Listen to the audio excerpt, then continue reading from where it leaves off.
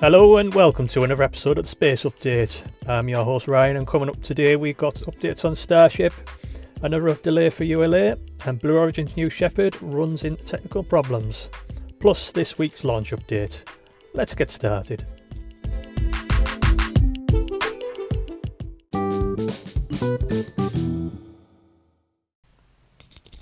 Okay, let's kick things off with ULA. Enroll 44, it seems cursed the amount of delays, scrubs and technical issues going on.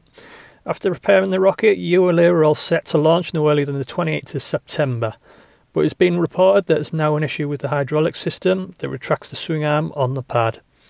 I'm sure everyone involved would be eager to get Enroll launched and deployed as soon as possible, because another Enroll satellite is backed up and waiting to be launched on an Atlas V.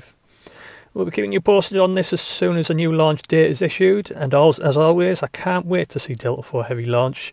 Who doesn't love a rocket that intentionally sets itself on fire when launching?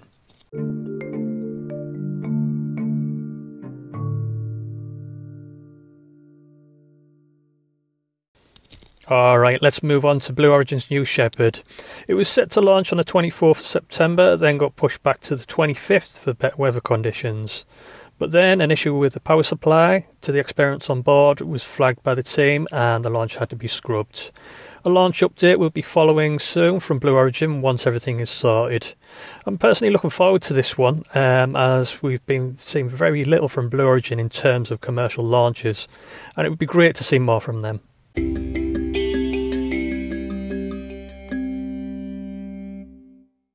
Hey guys, hope you're enjoying the show so far. If you'd like to support what we're doing and join our Discord community, head over to patreon.com/the Space Update. Once you're signed up, you'll have full access to exclusive content, interviews and access to previous episodes. That's the patreon.com/the Space Update. Let's get back to the show.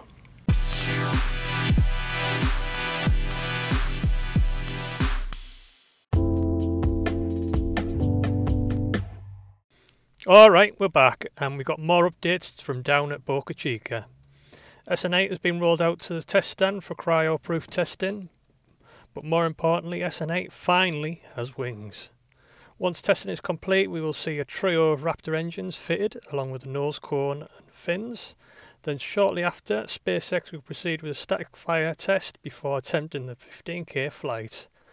There's lots of exciting milestones ahead for the Starship program.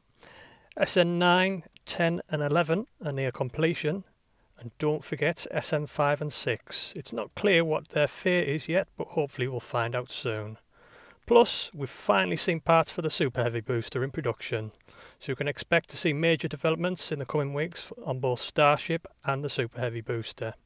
I could go on about everything at Boca Chica literally all day, but we're going to leave it right there for now. Okay, launch update time.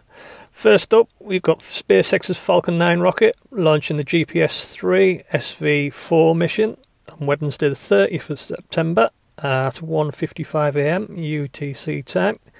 Then after that, it's Northrop Grumman with their Antares rocket launching on Thursday the 1st of October at 1:38 AM in the morning UTC time again.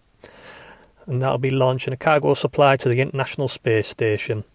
We also have ULA and Blue Origin waiting in the wings, which I'll keep you updated on via Twitter once we get a launch update on those. If you do want to follow us on Twitter, our tag on there is @the Space Update.